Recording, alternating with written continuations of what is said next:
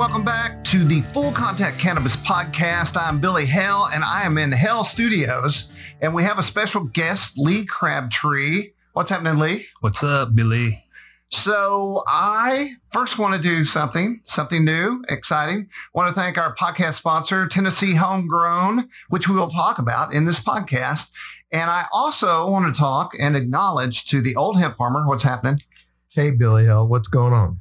So I took a meeting last week with one of our fine hemp companies, and I was out cruising the internet looking at pricing on what hemp companies sell in this area of Tennessee and the pricing. And so I would see pricing from $25 all the way up to $100 for what appeared to be the same product, even though I knew the MG really was determining the price. But I called up the old hemp farmer and I said, I don't understand. What average guy is going to buy $100 worth of anything if they don't know what's in it or what it does? So I'm here to find out the answers. Well, right now, people, there's this sort of weird world where there's a lot of material, a lot of starting points for products. But part of the problem is when people see a product, they don't realize all the things that go into it after you grow it. I mean, there's the processing, bottling, labeling, marketing, and these always contribute. But one of the big things that people don't realize about processing is that it's not for anybody who doesn't have deep pockets. So like owning an old house, there's always something to spend money on. And we're lucky in the fact that Lee, my partner here, is working with a company who we supply them technology and research, and they basically give us access to equipment. And I don't even know what's over there, but like, how many different pieces of equipment do you have to have basically to get from 100 pounds of biomass to something they're putting into a cup? What do you have to have is not always what everybody has. You could get 4 or 5 pieces of equipment. It depends on how fast you want to go. So. All right. Well, the thing about it is anybody can take a crock pot, throw a bunch of flour or biomass in there, a couple quarts of Everclear, and they're going to get a product. The thing about it is why to have a really good finished product, do you have to have all these pieces of equipment? One thing, which you know what you could do? All right, you're at Benmar. Somebody just brought in 500 pounds. What do you do? Well, first we have to extract that into the crude form, which is we're using a cryoethanol extractor and a centrifuge. So we're trying to extract the oils, avoiding winterization by using a cryo temperature. Then we're spinning that off in the centrifuge to try to recover the maximum amount of ethanol out of that. From that point, you're going to have to go into a rotovap or a white, not a white film, but a falling film evaporator. That'll remove the ethanol from the crude, and then that is crude there. You're not fully decarved. You're going to have to go to another process. You're going to have to go to a reactor or a really hot rotovap and try to decarb and remove the rest of the solvent that's in there. After that point, then some people call that a product. I feel like it should be cleaner than that, and you're going to go to a short path or a white film distillation from that, depending on how much you got to do would be, and how much time you want to spend on that would be the type of equipment that you'd want to purchase to do those things. At that end, you have a full spectrum product, which can be further processed into a THC free or broad spectrum product. You can also isolate your CBD. There's lots of different things you can do. There are lots of cool things, and people are, looking at getting really quality stuff. You can really refine it down to the isolate point, where you just got mainly just CBD. There's some CBDV in there, but it's mostly CBD. How long you been doing this, Lee? I don't know exactly, but a few years, all right? Yeah. The reason I mention that is because you just jumped through right that first process, which is that process like, okay, your machine that does cryogenic ethanol. What exactly is happening when you go in there and process? You're taking ethanol, or can you do CO2?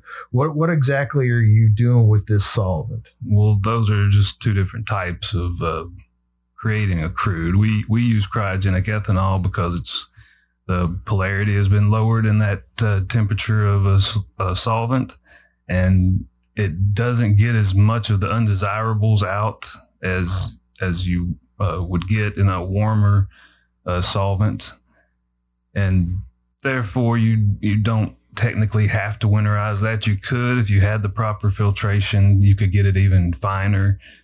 At that point, you're probably at a 65% crude.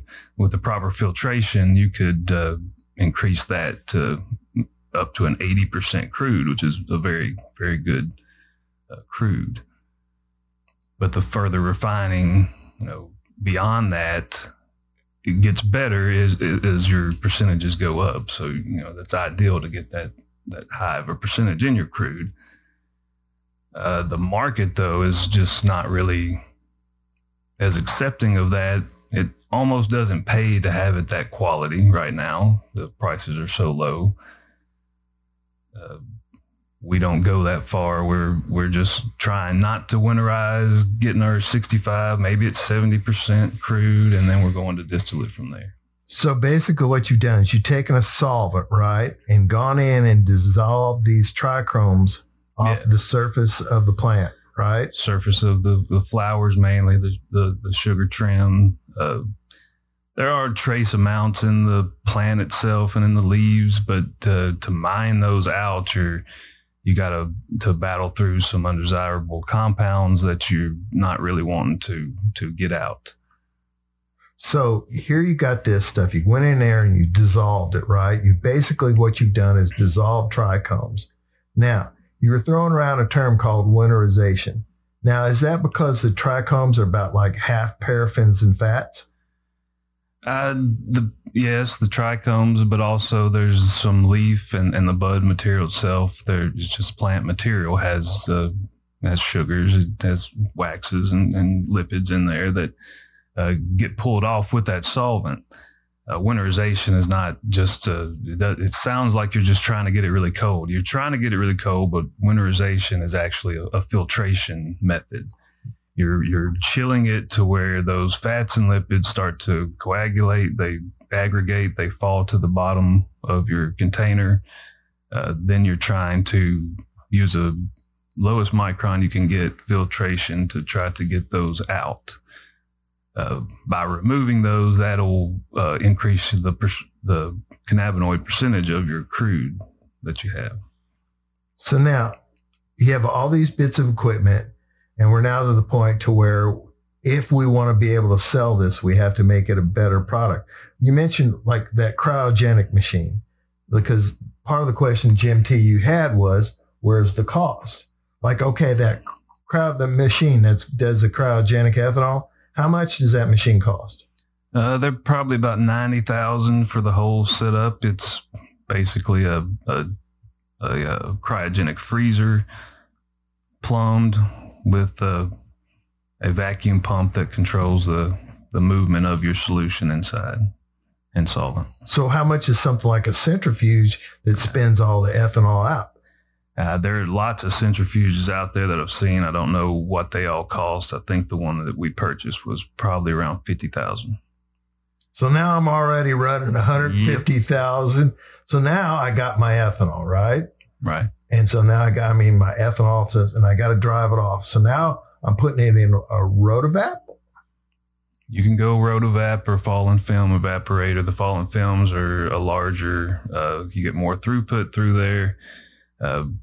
I prefer just a Rotovap because I'm not really in a big hurry.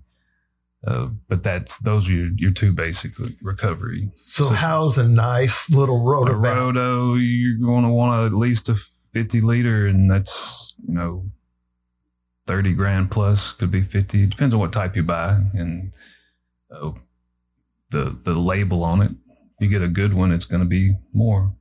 So Walter White, you like to clean the stuff up to a distillate. So now I'm doing a short path distillation unit.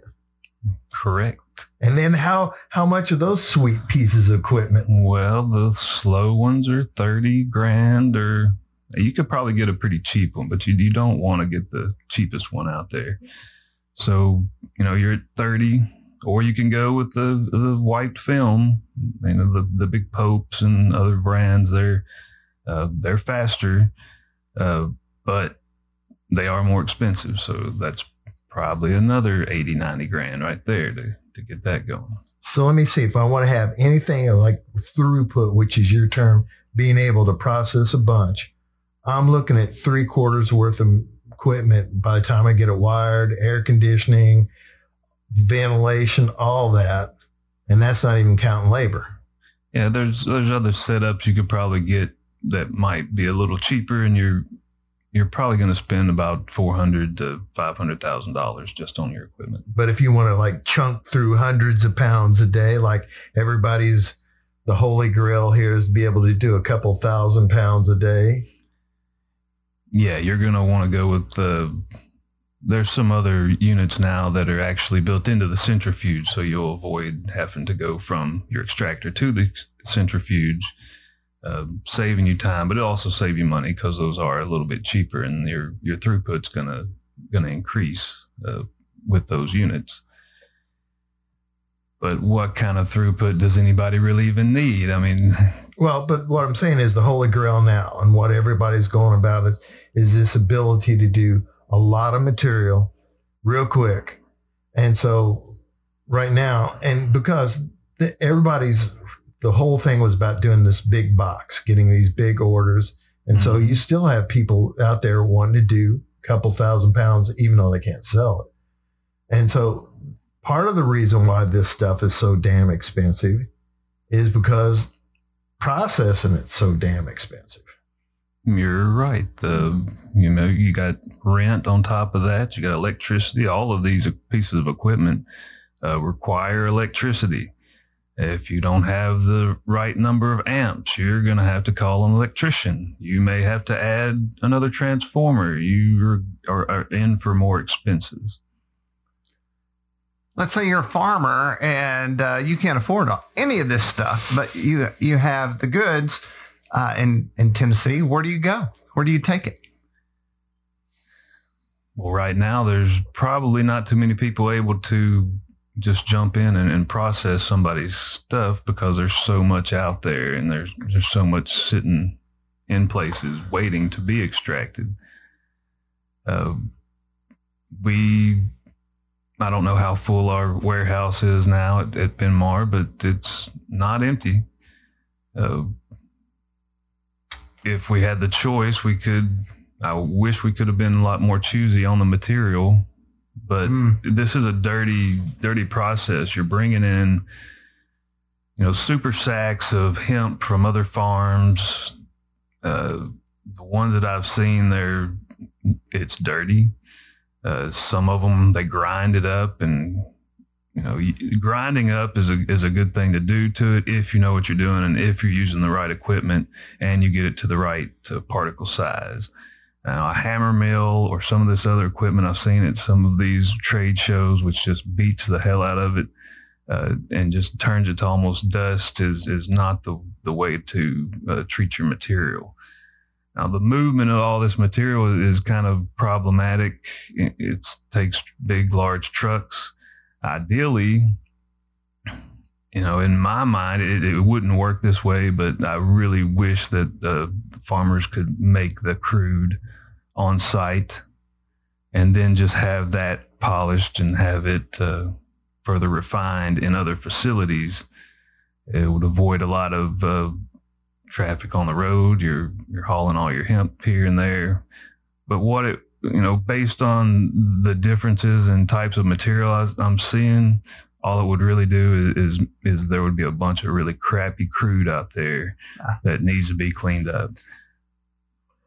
I got a real quick question. At the beginning of the year, or going that transition from 2000 to 2019, there was going to be, because all these processing, the reason why at Benmar they're so backed up is because we don't have the amount of processors of people who bought license, bought equipment. Basically, what happened to all the processors in Kentucky, Tennessee, and in this area? I mean, I don't know any of them personally, but all I can do is read about them on the internet and make assumptions. But just based on what I've seen, it's not easy to do. And the claims of all these equipment providers or manufacturers, they never live up to those claims, or that was their perfect day. You can do 100 pounds in an hour. Well, you get to doing it and it turns out you can only do 50. Or, your recovery rate is so many liters per hour, and turns out that's not always true either.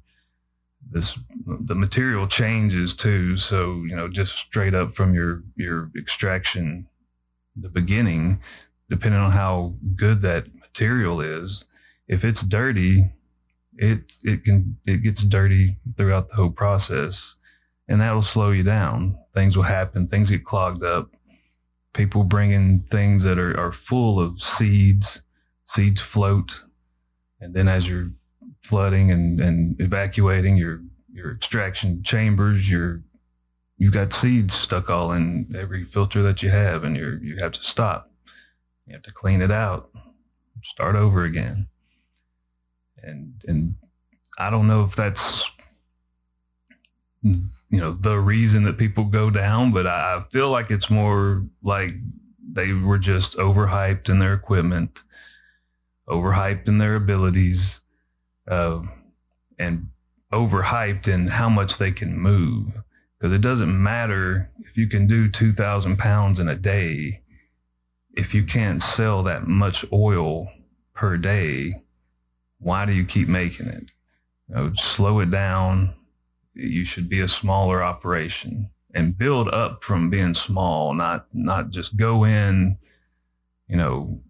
We had people meeting with us that outlandish amounts were spewed. I'll just tell you, Tyson Group came to us. They were wanting 200 kilos a month. Well, that number kept floating around from other people too. That I would hear that same number coming out. Hey, we need to do 200 kilos a month, which turned into 2,000. And if you do the math on that, that's you're going to have to do a good 2,000 pounds a day. Therefore, everybody thought, I guess, that they needed to do 2,000 pounds a day. Now, that's great if you're going to do it for one day. But if you start doing that every single day, you have a large inventory built up. It's not moving. The bills are piling up. Contractors need to be paid. Time to have a fire sale. Next thing you know, you're moving product at a price well below what your profit model was based on. And that just doesn't last very long. I have a question.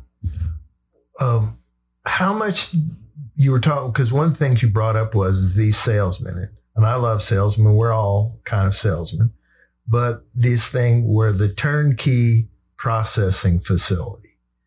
So the thing about it, I think, was kind of floated that the person operating, how much does, not to stroke you or anything, but I think you're one of the best extracting artist around.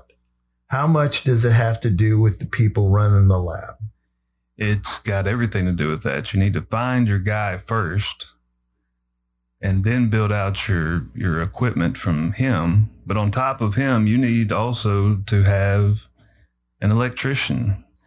You need to have somebody that knows and enjoys putting equipment together, because this doesn't come assembled. You've got to unbox it. You put it together. You hope that you put it together right, because sometimes they don't have a little schematic on how to do it. So you've got equipment without a schematic or blueprints? We have before, yes. And we were told by the manufacturer that they were going to come out and actually put it together. Well, we didn't wait on them. They never showed up anyway. So, training on equipment is essential. And ideally, you would see all this stuff working before you would ever even make a purchase. You would talk to people that have used it, see what numbers they're getting, if they're happy with it. Don't listen to that salesman and his sales pitch. And if you go back and talk to them later, they'll still stick with what they were told, because they're not the extractor. They're the salesman. They don't know what this stuff will really do. Usually they'll say, well, I've got to talk to my engineer and we'll get back with you. And, that just, you never get a right answer. So how much does being able to assess the material play into the process? Well, you're only going to be as good as your starting material. The better the starting material, the better the end result. You want good crude. You need mostly flour. You don't need a lot of leaves. It's difficult to go in there on several acres of hemp and remove all the leaves. So you end up with leaves in there. The flower is what you're looking for. So the more buds are in there, the more trichomes are there, and therefore the more cannabinoids you have available to extract. So does it cost about the same amount to process low value material as high value material? Yes, it's exactly the same. So if someone were to bring a bag of leaves with a few buds in it, we're gonna lose the same amount of ethanol. We're gonna spend the same amount of time on it. The end result is just gonna be less. And you get to a point where it's not really worth even doing, because you can't get all of that off of there. So if you come, we got our buds tested and they're 12%, and I open this bag and it's 50% leaves. You're not 12%. You're maybe 8, more than likely 6. And the cost on the ethanol itself may exceed the cost of your end product. So is that what's going on right now across the industry? Is it's basically more expensive to make it than what you can sell it for? It could be, and that's probably going to be the case with most of the hemp that I've seen grown out of state, some of it in state as well. Some of these large bales of hemp that are rolls that they've tightly wound with plastic. I can't imagine that hemp in there is much more than 4%, if it's that. It looks like they're grinding up the whole plant. And if you do that, then you're pounding sand. You're trying to mine something. You're actually back in 2015, when the only hemp that was really available was very low concentrations of cannabinoids, or it was pelletized and coming from Europe that they swept off the floor, 1-2%. You got to really work that to get it out of there. You got to do a lot of material to get a little bit of extract out of that. All right. So just this morning, I got a phone call after knowing all this, that there are processing facilities that are going bankrupt and belly up all over. It's not just Tennessee, it's Kentucky. I've heard up in Philadelphia, up in Pennsylvania, Wisconsin. Yet I got a call from somebody from Louisiana this morning who decided that there wasn't no money in growing hemp, but there must be money in processing. Right. Well, he's wrong. There could be money in it. There was at one time, and now that prices have crashed to the point where I don't know how much they will recover. But as it stands now, if you don't have some high quality hemp to begin with in your process, that you're just, spinning your wheels. You got to get the maximum amount out that you can get, just to be able to, and you're probably just keeping the doors open that way. If you're selling kilos for, $500, that's what I was hoping was the lowest. And recently I'm seeing some at $250, $300, $350. Let's just say you had some low quality material. Some of the older hemp, it might, it might be 4 or 5% CBD. You're going to have to process about 50 pounds of that just to get a kilo or almost a kilo of crude out of that. If you got 50 pounds worth of 5% material and you spent $10 a pound on it, you're just breaking even. That's not even counting the cost of the ethanol loss in that. Even with a centrifuge, you're still going to lose about 1/10 of a gallon. Now, without that centrifuge, you're going to lose about 1/4, which gets really expensive if you're not spinning it off of there. And with low quality material, it takes more material and it takes more ethanol and more time, and you get low quality stuff. Okay, so the guy from Louisiana wants to talk to me. Let's say that he got $750,000 for Christmas. Mm-hmm. What would you recommend to these people out there that are wanting to break into processing, that are basically newbies or new at the business? First thing you would need to do is buy some hemp and either try it for yourself on a very small scale, or you're going to need, ideally you would find somebody that knows what they're doing and that could lead you towards where you want to go. And where you want to go is going to be dictated by how much you can move on the other end. So instead of coming in wanting to immediately do 2,000 pounds a day, do what you can, make some crude, make some distillate, get a product out there and try to sell that product. But so should I start small and then add on? Or, I mean, yeah, you should always start small, just like. And how important you were talking about getting this. Well, there's a lot of female extraction artists out there that are extremely good, I have to say. But how important is it getting your person? If you don't know, I don't know anything. I just woke up this morning and I decided I'm going to become a hemp cannabis millionaire and I'm going to do an extraction. What would be the first thing you would do? You have to find that person, the very first thing.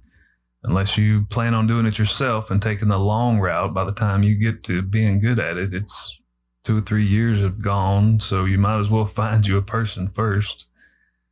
Find what they can do and what their strengths are. Not just one person. You'll need more than one. Mechanical engineer, electrical engineer. Yes, it's always good to either have a good friend that can do that or have somebody on staff, because you're going to be calling them a lot. Electricians will be there a lot. But the extraction artists themselves, nobody wants to be tied to a machine 24/7. They're not going to be your slave just because they like to do this. Doesn't mean that you got them now.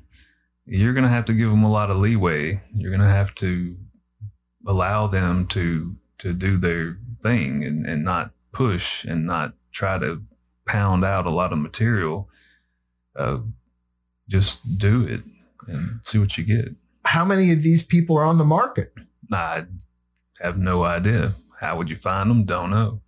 Everybody would believe that they're an extraction artist, and everybody thinks that theirs is better than everybody else, and that's a problem. You can, the same way you get with a bad salesman for equipment, you can get a person badly selling theirself. If you don't know their track record, then you don't know them. So basically what it sounds like you tell me is, unless you got really deep pockets and that you know a person that's really good at this should probably think once, twice before doing it. And you still need someone to sell it to. Yeah, that's the other thing. That's the most important thing, is to have this product ready to move, not sitting on the shelf for a month, not just building up an inventory, but actually getting it out the door.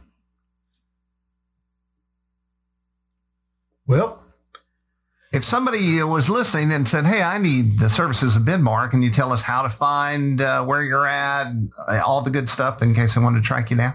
We're in Murfreesboro. I don't have the phone number memorized or anything. So no, just look up Benmar, or you can contact me through Facebook or Tennessee Homegrown, and I'll get you connected with them.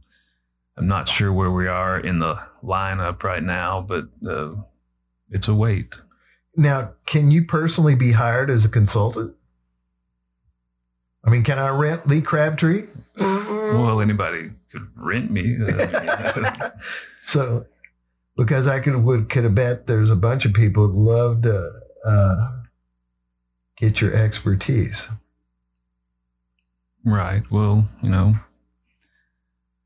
I'm always down to give people advice and try to see them through something, but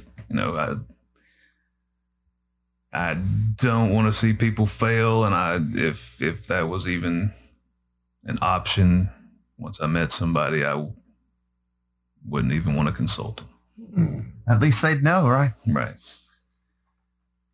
Well, Billy Hill, damn, did that answer your question about why it's so expensive? It did. And then also brought up some, as a marketing guy, when I go to a website and they have a $86 tincture for my dog and nothing else on the page, I need to know about the processing. Is this good stuff? What's exactly in it? What's it exactly going to do? And there's no way to know that if all you have is a picture, a price, and a buy now. So I think that there are things that need to be done after you get all the way to the end of the process as well for the buyer to want to hit the button. Sounds like a topic for a podcast. Yes. And speaking of which, I want to thank our podcast sponsor, Tennessee Homegrown. Where can they go visit Tennessee Homegrown? tnhomegrown.com. All right. And then I know you might be listening to this in the future, but I want to promote Mr. Jarbo, who is speaking at the National Hemp Expo. Did I get it right? Yeah, National Hemp Expo in Louisville, Kentucky, March 31st.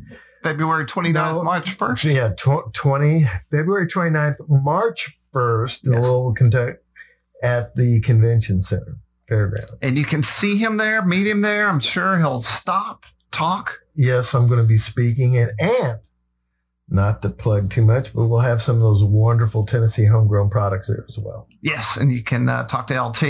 All right, everybody, this has been the Full Contact Cannabis Podcast. I want to thank everybody who came out to the studio today to talk to us about processing, which is crazily intensive, expensive, and something you better know about before you jump into. Any last words, guys? Yep.